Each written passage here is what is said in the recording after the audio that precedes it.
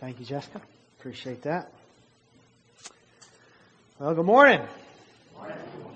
Everybody alive out there? As far as you know? Last time you checked? Well, we are in Psalm 116 this morning, and we're actually looking at part 2 because we were in this psalm last Communion Sunday. But time has progressed, and now we are in the first Sunday of the month of September. So we are in Psalm 116. There are basically three things going on in this psalm. It's a rather short psalm, and I'll read it all in just a moment. But the psalmist really touches on three things. And first, we looked at this last time. He is talking about what God has done for him. And he's describing a moment and an experience in his life. And he is at a point of his life where he is either mentally or physically at the end. He is literally this close to death. Whatever's going on in his life, it's a literal thing. And so being very close to death, he describes it as if the very hands of Sheol push up through the dirt and they have him. They have his body. And he is on his way down to meet the underworld. And it's on his way down that he was able to find his faith and have just enough presence of mind to call on the Lord for salvation. And God saved him. And he is amazed that God heard his puny little voice in this time of weakness and confusion. He's amazed that God came to his rescue. And he draws some conclusions, and he's talking about what God has done for him. God saved him. And he realized now that if God can do this for me in this kind of situation, I'm going to call on him for the rest of my life. So he made that connection. He drew that conclusion about the faithfulness and the reliability of God, even at his weakest point. He hears my voice, whether I'm shouting from the mountaintop or I'm about to leave this world. God knows my situation. He hears my voice. He answers. That's it. I'm committed. I'm living for him. I'm going to him first every time from here on out. And based on what God has done for him, the second thing we'll find, and we'll look at this morning, is that in this experience, he draws some theological conclusions. He makes some theological reflections, some things that he has learned about life and God, and he wants to pass that on to us. And then lastly, based on the theological reflections and what God has done for him, he gets to this point where he thinks to himself, I am so amazed, I am so humbled at what God has done for me. I just have to do something for God. I've got to act. I've got to do something for God. Have you ever had an experience in your Christian pilgrimage? And God is always good, and we say that God is good all the time. But there are times in our lives where God just comes through in unexpected ways and does things and wows us and amazes us so much that our hearts swell up and we think to ourselves, I have got to respond to this. I have got to act. I have got to do something for God. So that's where the psalmist is in all of this. This is a powerful, practical psalm. And I am confident that God will minister to us this morning, because when we open his word and read his word that he has preserved and revealed to us, it is his intention to use it to minister to every heart that hears it. So I'm confident that God has something for all of us this morning. And we just ask, as I read this passage, and it's only 19 verses, that you would whisper that prayer to God. God, apply these words to my heart that I might exalt you. Apply these words to my heart that I might edify my brothers and sisters in Christ. And apply these words to my heart that I might evangelize, witness, and share with those that do not yet know you. Psalm 116, verses 1 through 19. I love the Lord. I love the Lord because he has heard my voice and my pleas for mercy. Because he inclined his ear to me, therefore I will call on him as long as I live. The snares of death encompassed me, The pangs of Sheol laid hold of me. I suffered distress and anguish. Then I called on the name of the Lord. O Lord, I pray, deliver my soul. Gracious is the Lord and righteous. Our God is merciful. The Lord preserves the simple. When I was brought low, He saved me. Return, O my soul, to your rest, for the Lord has dealt bountifully with you. For you have delivered my soul from death, yes, my eyes from tears, my feet from stumbling. I will walk before the Lord in the land of the living. I believed even when I spoke. I am greatly afflicted. I said in my alarm, all mankind are liars. What shall I render to the Lord for all His benefits to me? I will lift up the cup of salvation and call on the name of the Lord. I will pay my vows to the Lord in the presence of all His people. Precious in the sight of the Lord is the death of His saints. O Lord, I am your servant. I am your servant, the son of your maidservant. You have loosed my bonds. I will offer to you the sacrifice of thanksgiving and call on the name of the Lord. I will pay my vows to the Lord in the presence of all His people, in the courts of the house of the Lord. In your midst, O Jerusalem, praise the Lord. You know, life is designed, because there's only one real, true, and living God, and because He has designed everything, us, and everything that we know of, all of creation, in a very specific way. There are times throughout our lives where we have to evaluate how things are going, evaluate who we are, what's happening in our lives, and draw conclusions. We're always faced in our lives with opportunities to draw conclusions, to have reflections. And we are doing this all the time, and we are making decisions what we think is best for us. And the psalmist, in this experience of his life, has been forced to draw some conclusions and make decisions about God and his life and what really life is all about, based on his experience. So what kind of theological reflections does he come away with in this time of his life? What has he learned, and what can we learn from the psalmist this morning? Well, first in verse 5, and I see four things that I will point out, but first in verse 5, he says, gracious is the Lord and righteous. Our God is merciful. Have you learned that about God in your journey? God's gracious. He's merciful and righteous. Not just merciful, not just gracious, but He's righteous as He is merciful and as He is gracious. In what way is He righteous? Well, God is gracious, but He's righteous in the sense that He has made promises to people as far as what it's like to live in covenant with Him. He reveals that to us. And He has revealed in His Word that He promises Himself. He extends promises, truths. And every time that He fulfills that, that's a righteous thing to do. So He has promised in covenant living to be gracious. He has promised to cover sins. He has promised to be merciful. And when He is these things, He is being righteous because He is doing rightly what He has said and promised that He will do.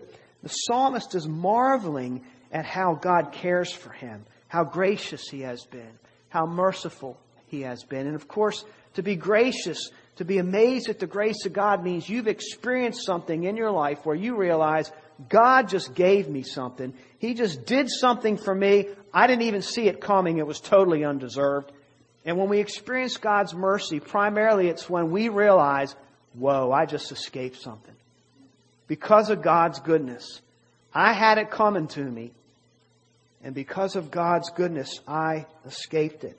Are we learning these things in our Christian journey?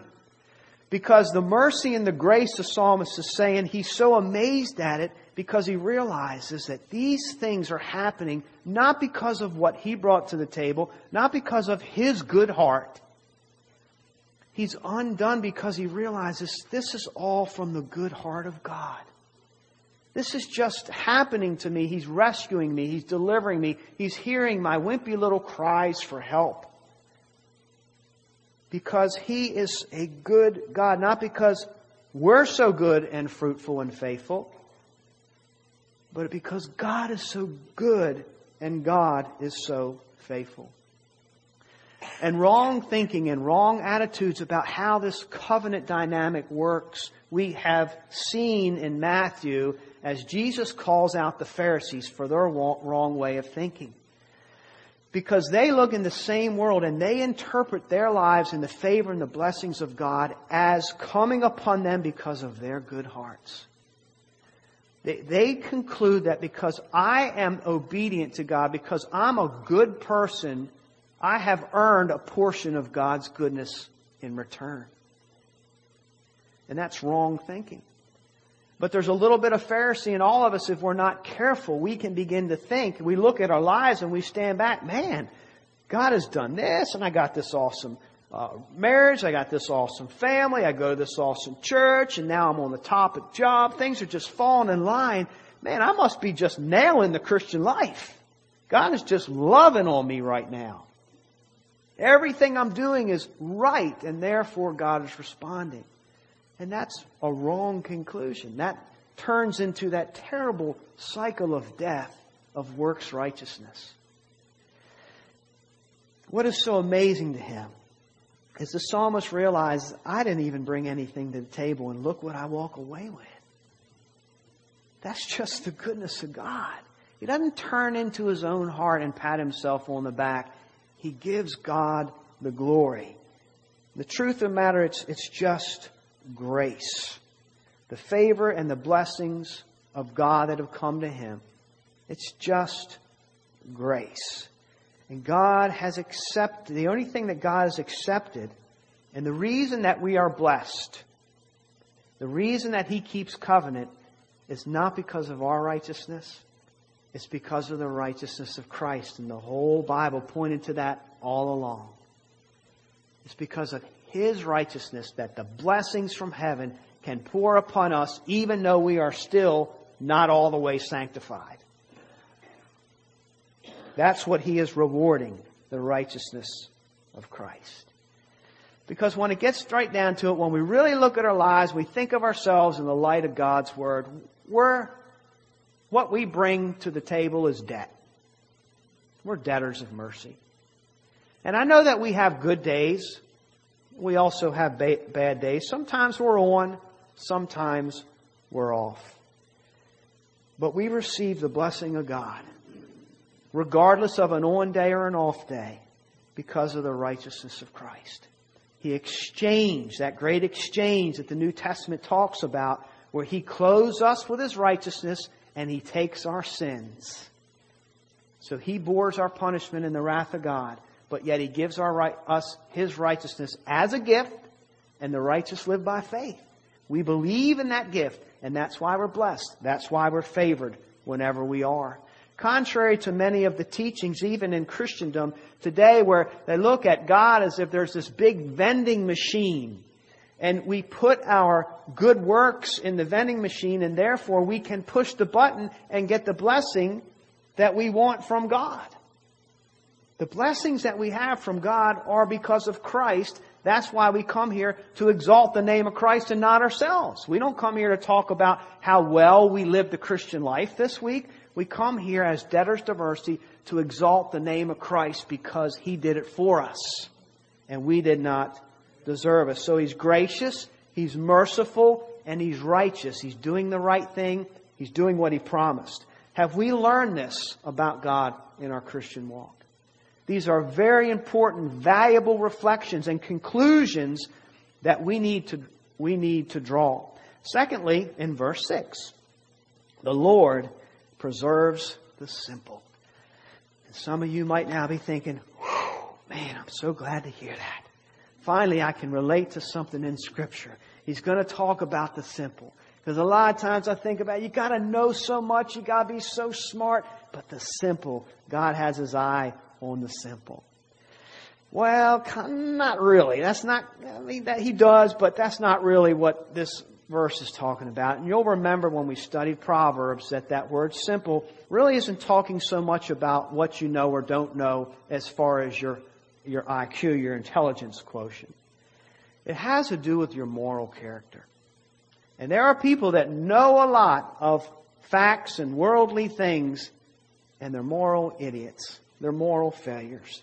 It's a lack of judgment, and they make a mess of their lives because of that kind of simple thinking. And also it has to do with a rebelliousness of heart. It's not that they're not intelligent, it's that I don't know the ways of God and I don't care to know them. So it's a moral character in here. But this even takes the word into a different context. The context, what he's saying here is that when I was at my lowest, I was thinking very simply. I was confused.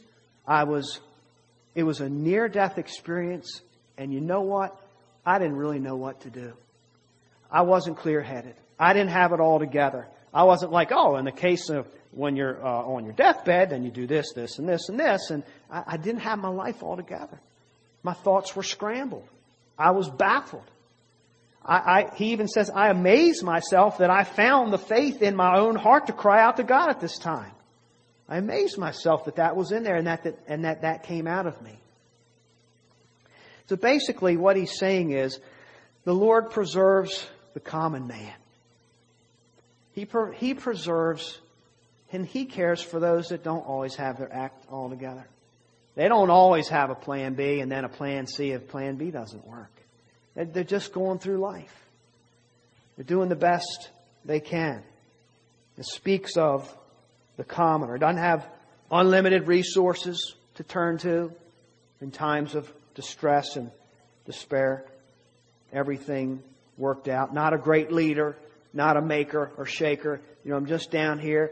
I'm struggling with things. Sometimes I struggle with life and I don't know what to do. And God often comes to just the common man in Scripture. The tax collectors, the fishermen, the shepherds to announce the birth of Christ. Common people. When I read that, I was reminded of a song back in the day, country music, by that man with a deep voice, not Johnny Cash, but John Conley. And he actually wrote a song about the common man. I'm just a common man. Drive a common van. My dog ain't got a pedigree. If I have my say, it's going to stay that way. Because highbrowed people lose their sanity, and a common man is what I'll be. Well, it doesn't really fit the passage, but the idea is, and I couldn't resist an opportunity to bring back. So God makes the gospel known to people that drive to work and drive home every day. People that put their pants on the same way every morning. And whatever the job is, whatever the situation is, God comes and ministers and gives His truth and His mercy and His grace as gifts to the common man. And I like what James Boyce said. He says, if you think you're too important to fit into that category, I question whether you know anything about the gospel. You certainly know very little about the meaning of God's grace. Wise words from a deceased leader and brilliant man. Third, verse 7. Return, O my soul, to your rest, for the Lord has dealt bountifully with you. You ever notice in the Psalms that a lot of times they talk to themselves? They're counseling their own souls. They are mentoring their own souls. They're taking the truths that they know, that they've read in Holy Scripture. They're taking those and they're applying those to their situation. They're applying it to themselves. And so that's what the psalmist is doing. And he's saying to his soul, look, you have just learned how reliable God is. You just learned that there's no place that you can't go or there's no state that you can't be in that God's not going to hear you. And that God doesn't care for you. And so he's telling his soul, learn from this. Now you can be at rest. Based on what you just learned about God and His faithfulness and His reliability, your own weakness, but His strength, Soul, relax. Just relax. Relax in that truth. Rest in that truth. So he's teaching himself based on the experience of life, of God's faithfulness. He's saying to his soul, you don't have to stay in this state of panic, constant anxiety, because look what God just did for you. So we might say it's a spiritual chill based on the gospel truths of God, His sustaining power. Have you ever counseled yourself like that? Because the instinct of the flesh is to immediately, let me panic first.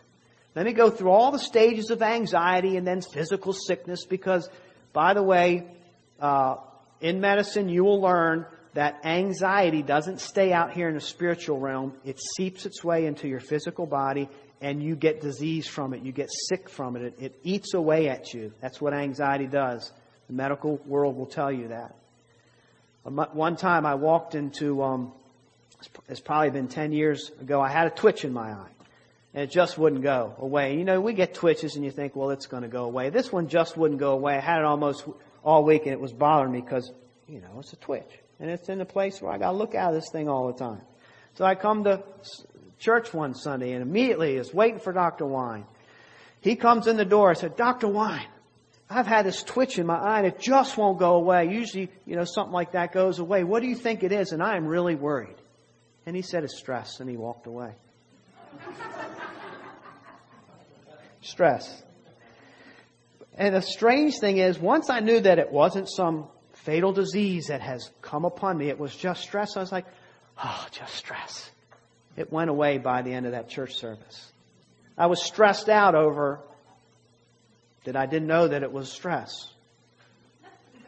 I was healed. Praise God. Glory to God. So do we preach the gospel to ourselves? Or are we still in that state where we get news and our instinct is to just panic? Drag your soul through the mud. Go into that time of despair. Cry the tears. Shed the tears. Or can we counsel our soul and say, wait a minute, that's what I want to do. But I'm not going to do that this time. Let me get the facts in here because I'm looking at all the facts based on my perspective. Let me bring heaven's perspective into the situation in my life. Now, maybe I am in trouble, but let's see what God has to say about it. And don't forget the faithfulness of God. And how many things are in our past today that we worried about, we agonized over about, we haven't even given them a second thought. Why? Because God brought us through them. They're in our past. So He's counseling his soul so life doesn't just jerk him around. And we will have lots of opportunities in our lives to counsel our souls. God will see to that. And fourth, verse 8, last theological reflection. For you have delivered my soul from death, my eyes from tears, and my feet from stumbling. I will walk before the Lord in the land of the living. The NIV says, that I may walk before the Lord. So the psalmist is backed up and he's starting to get a big picture of what's just happened in his life. And he realizes that God was gracious and merciful to spare him. And now he gets to walk in the land of the living. But it's more than that. He gets to walk with God. He gets to walk before the Lord in the land of the living. So he realizes that his life wasn't just spared, but his life was spared for a purpose. And the reason that he's alive is so that he can walk with God. So he gets this big picture and draws this conclusion. I'm here for a purpose. I've been given my life back for a reason. And the reason is that I will walk with God, before God. I will depend on God. I will do life with God. It reminds me of the farmhand that sits down at the farmer's table for the big meal. And on that table is all the delicious, fresh produce that the farmer grows. And the farmhand is loving it. And he's eating. And at the end of the meal, he sits back in his chair and he rubs his belly and he's so satisfied. He's eaten so well. And then he realizes, that meal was from the farmer for my enjoyment, and I really enjoyed it. But it was also for my nourishment so I can go work in his fields. And there are times when God does things in our lives and they're gracious and they're undeserved and they're merciful. But they are also the nourishment to quicken us, to make us alive, to make us aware of the fact that we are here for Him. That every breath we breathe is to be breathed for the glory of God. That every thought we think, we've been given consciousness. We've been given intelligence. Why? To use it to contemplate God. We've been given feelings and emotions. Why? To feel God deeply. We've been given a heart that knows how to love. Why? To love God with all our hearts. We're created and designed to glorify Him, and He equips us with certain resources, abilities, and we are to use those primarily for His exaltation. So we are brought to life and we are sustained in this life to live before Him. Now, it wasn't so long ago that we heard testimony in this congregation from Helmut. I don't know if Helmut's here this morning. If he is, he's staying low. I don't know. And Floyd. I think it was the same Sunday. And both of them testified that there was a time in their lives that they experienced something that week where they were certain, I was in a life-threatening situation and God spared me. He was there right with me. That's the grace of God. It's the mercy of God. God keeps us around for a reason. If we're not meant to be around, we would not be here. We are immortal until our purpose is served on this earth. But God will do things in our lives and bring goodness and spare us, yes, for the sake that we bear fruit. As Matthew says, as Jesus said, and Matthew said about Jesus, where He invites us to come under His yoke. That means let's work together. It's not a life of ease. But when you tread your own fields, plow your own fields, that's hardship. Come under here, get on board with what I'm doing, because there's a design and purpose to everything. You're a part of it, and you will see life. We're going to still work. We're going to get sweaty and dirty, but you will see how enjoyable and satisfying life is when you yoke yourself with me. Tomatoes, stake yourself with me. So we're here for a purpose. Walk with God. Now, this is contrary to what we hear in our culture today, our culture of death. Because what we're fed is a utilitarian view of mankind's worthiness. And the saying goes, and it just seeps out of everything. I see it oozing out of almost everything in our culture, this utilitarian point of view, that you are only worth something based on what you can do, based on what you offer to society. And there is pressure on people that are not whole and healthy today, because the idea is, look, we have limited resources in this world, and you are draining them. You are draining those resources. You're draining money. You're draining people's time and energy. You're a detriment, and it is selfish for you. You can no longer give. You no longer have anything to offer. It is selfish for you to stay alive, and you should just end it. That's the message to our society. If you have any kind of handicap, any kind of ailment, when you get old in age, if you just can't bring anything to the table that's useful for mankind, your purpose on earth is over. And that is exactly opposite of what the Bible teaches. The Bible teaches that you have been stamped with the approval of God. You have been knitted and formed in your mother's womb in the image of God, and that alone is where your worth has come from. And when it gets right down to it, you can do what you were put here to do, and that is to glorify God in a variety of states, and it's not always your best physical, healthiest state. Because you could be worn down to the nubs in this world and you can still glorify God. You can not have legs and you can walk with God. You cannot have arms and you can serve God. You cannot see, but you can see God. You might not have physical hearing, but you can hear the voice of God. The greatest commandment that God gave us is to love the Lord your God with all your heart, your soul, and your mind. And you can do that no matter how young you are, no matter how old you are. You can do that whether you're in a wheelchair or you're running down the track. You can do that whether you're poor or rich. Whether you're feeling your best or you're at your sickest. Whether you're this close to death or you're at the top of the mountain. In any state, at any age, we can bring whatever it is that God has given us and use it to glorify Him. And we are precious in His sight. And so the psalmist realizes, I'm alive and I'm alive for fruitful living for the Lord. That's why. Fruitful living to glorify Him. And so all of these reflections lead us to the last point. And this is a conclusion. This is something he thinks of on his own, based on his experience in life. And he's thinking deeply about these things, as you can see. And I hope that you are learning these same lessons in your pilgrimage. But he draws this final conclusion. Verse 12. What shall I render to the Lord for all His benefits to me? I will lift up the cup of salvation and call on the name of the Lord. I will pay my vows to the Lord in the presence of all His people. I'll offer to you the sacrifice of thanksgiving. Call on the name of the Lord. Pay my vows in the Lord in the presence of all His people in the courts of the house of the Lord in your midst, O Jerusalem.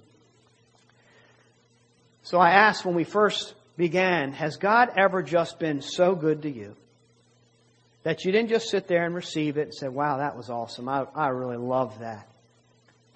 But you took it to a whole new level. And you were so undone and humbled by the goodness of God, the mercy of God, the grace of God, whatever it was, that your heart just bubbled up. And everything in you is saying, I have to do something for this awesome God. I just have to do something. That's the heart of the gospel. And I want you to understand that our desire to do something of God, that's not how you get into heaven. You don't live the Christian life to get into heaven. The Christian life is a response to the truth that heaven came down to earth and will come into you. The Christian life is a response to the grace and the goodness of God. It's not how you gain salvation. It's a response to the salvation that has been gained for you. And so the psalmist says, I have got to do something. I got to worship Him in a way that I haven't worshiped Him before. I have to act. I got to spring into action based on this goodness. And I said last week that we will live out our lives to the intensity and the degree of what we believe in God. In other words, what we really believe about God will come out in the way we worship Him. And he is really believing in the goodness of God, and it's got to come out in the way that he worships. I remember as a young believer, I had one of those dramatic conversions where God's grace, I was a living hymn. The chains fell off. I felt the lightness from the freedom of sin. And I literally couldn't see, and my eyes were open. The light came in. I just looked at the world and everything completely different. It was a phenomenal conversion experience. But I also had one of those journeys where I was up here this close to heaven, but man, my inconsistency in my flesh, and I was this close to hell in my thinking. I just was, I'd get close to God and then I would be unfaithful. And I would pay the consequences of a sinful lifestyle. And that's what the first several years of my Christian life went through. I did my job of messing up and sinning, and then I would call on the name of the Lord, and He would deliver me. Somehow, I don't know how He did it. He would make my life straight again and put my feet back on the path. I don't know how He did it. He's just that incredible. Just like the book of Judges, that's my life. I mess up, I sin, I suffer the consequences, I cry out to God, He saves me. I mess up, I sin, I suffer the consequences, I cry out to God, He saved me.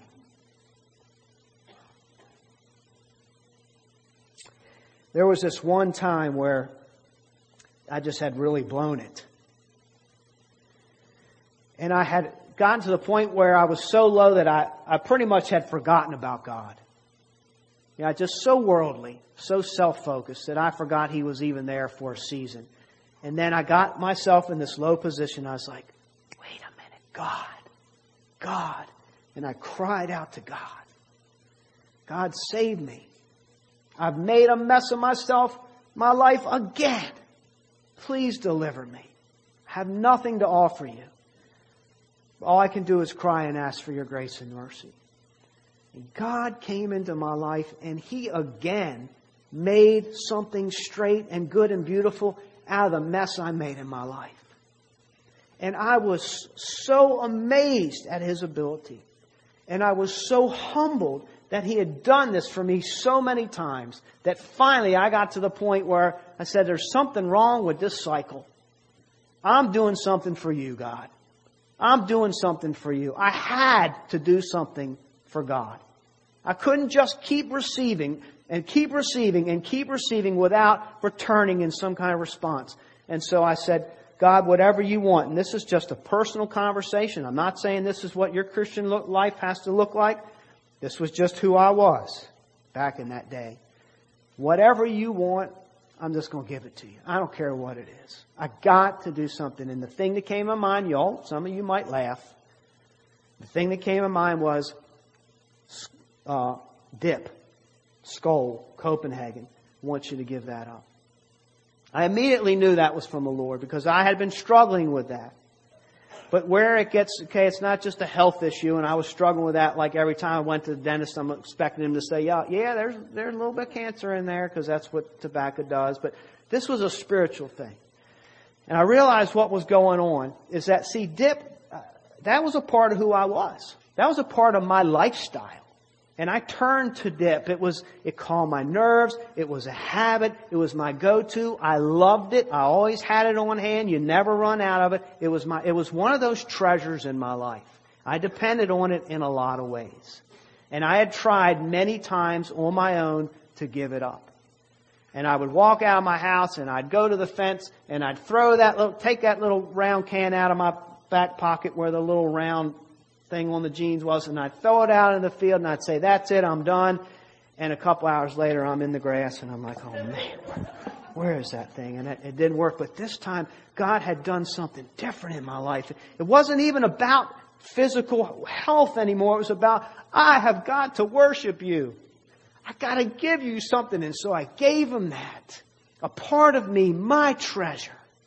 And I have never gone back to it to this day. Except after this sermon, I think it was a togetherness thing. It was like our idea. Like he brought it to my mind and I immediately knew it was a relationship thing. It was something that was really good, and it brought our relationship to a whole new level. Is God so good to you? Do you ever get to that? Do you realize how good God is to you? And does it ever just bubble up where you can't suppress it any longer? That's where this psalmist was. One more example of this idea of just free giving. And it's ironic that Josiah is here this morning because I'm going to tell a story. And he hadn't been able to be here, but he's back in the county to go the speed limit. If you don't get anything else from the sermon this morning. So this is a Father's Day. Now, Josiah had a treasure growing up, and it was his thumb. When he was a little kid, man, he loved his thumb. And he sucked on that thumb, and it brought him comfort and consolation. And it made life so much better. And I was after him, you got to give that thing up. It's going to mess your teeth up. We're going to pay a fortune in dental bills. And plus, just for maturity's sake, you got to give that thing up. And we tried everything, and he just wasn't going to do it. Just wasn't going to do it. For maturity's sake, and hey, it's got a season, but man, you got to. And then one Father's Day, guess what He gave me for my Father's Day? He said, Dad, I'm giving you a thumb. Now, unless He did it in secret, He didn't suck His thumb anymore. It was just a free will offering. It was a relation thing. And man, I respected Him so much for it. It brought our relationship to a new level. You don't suck your thumb anymore, do you, Josiah?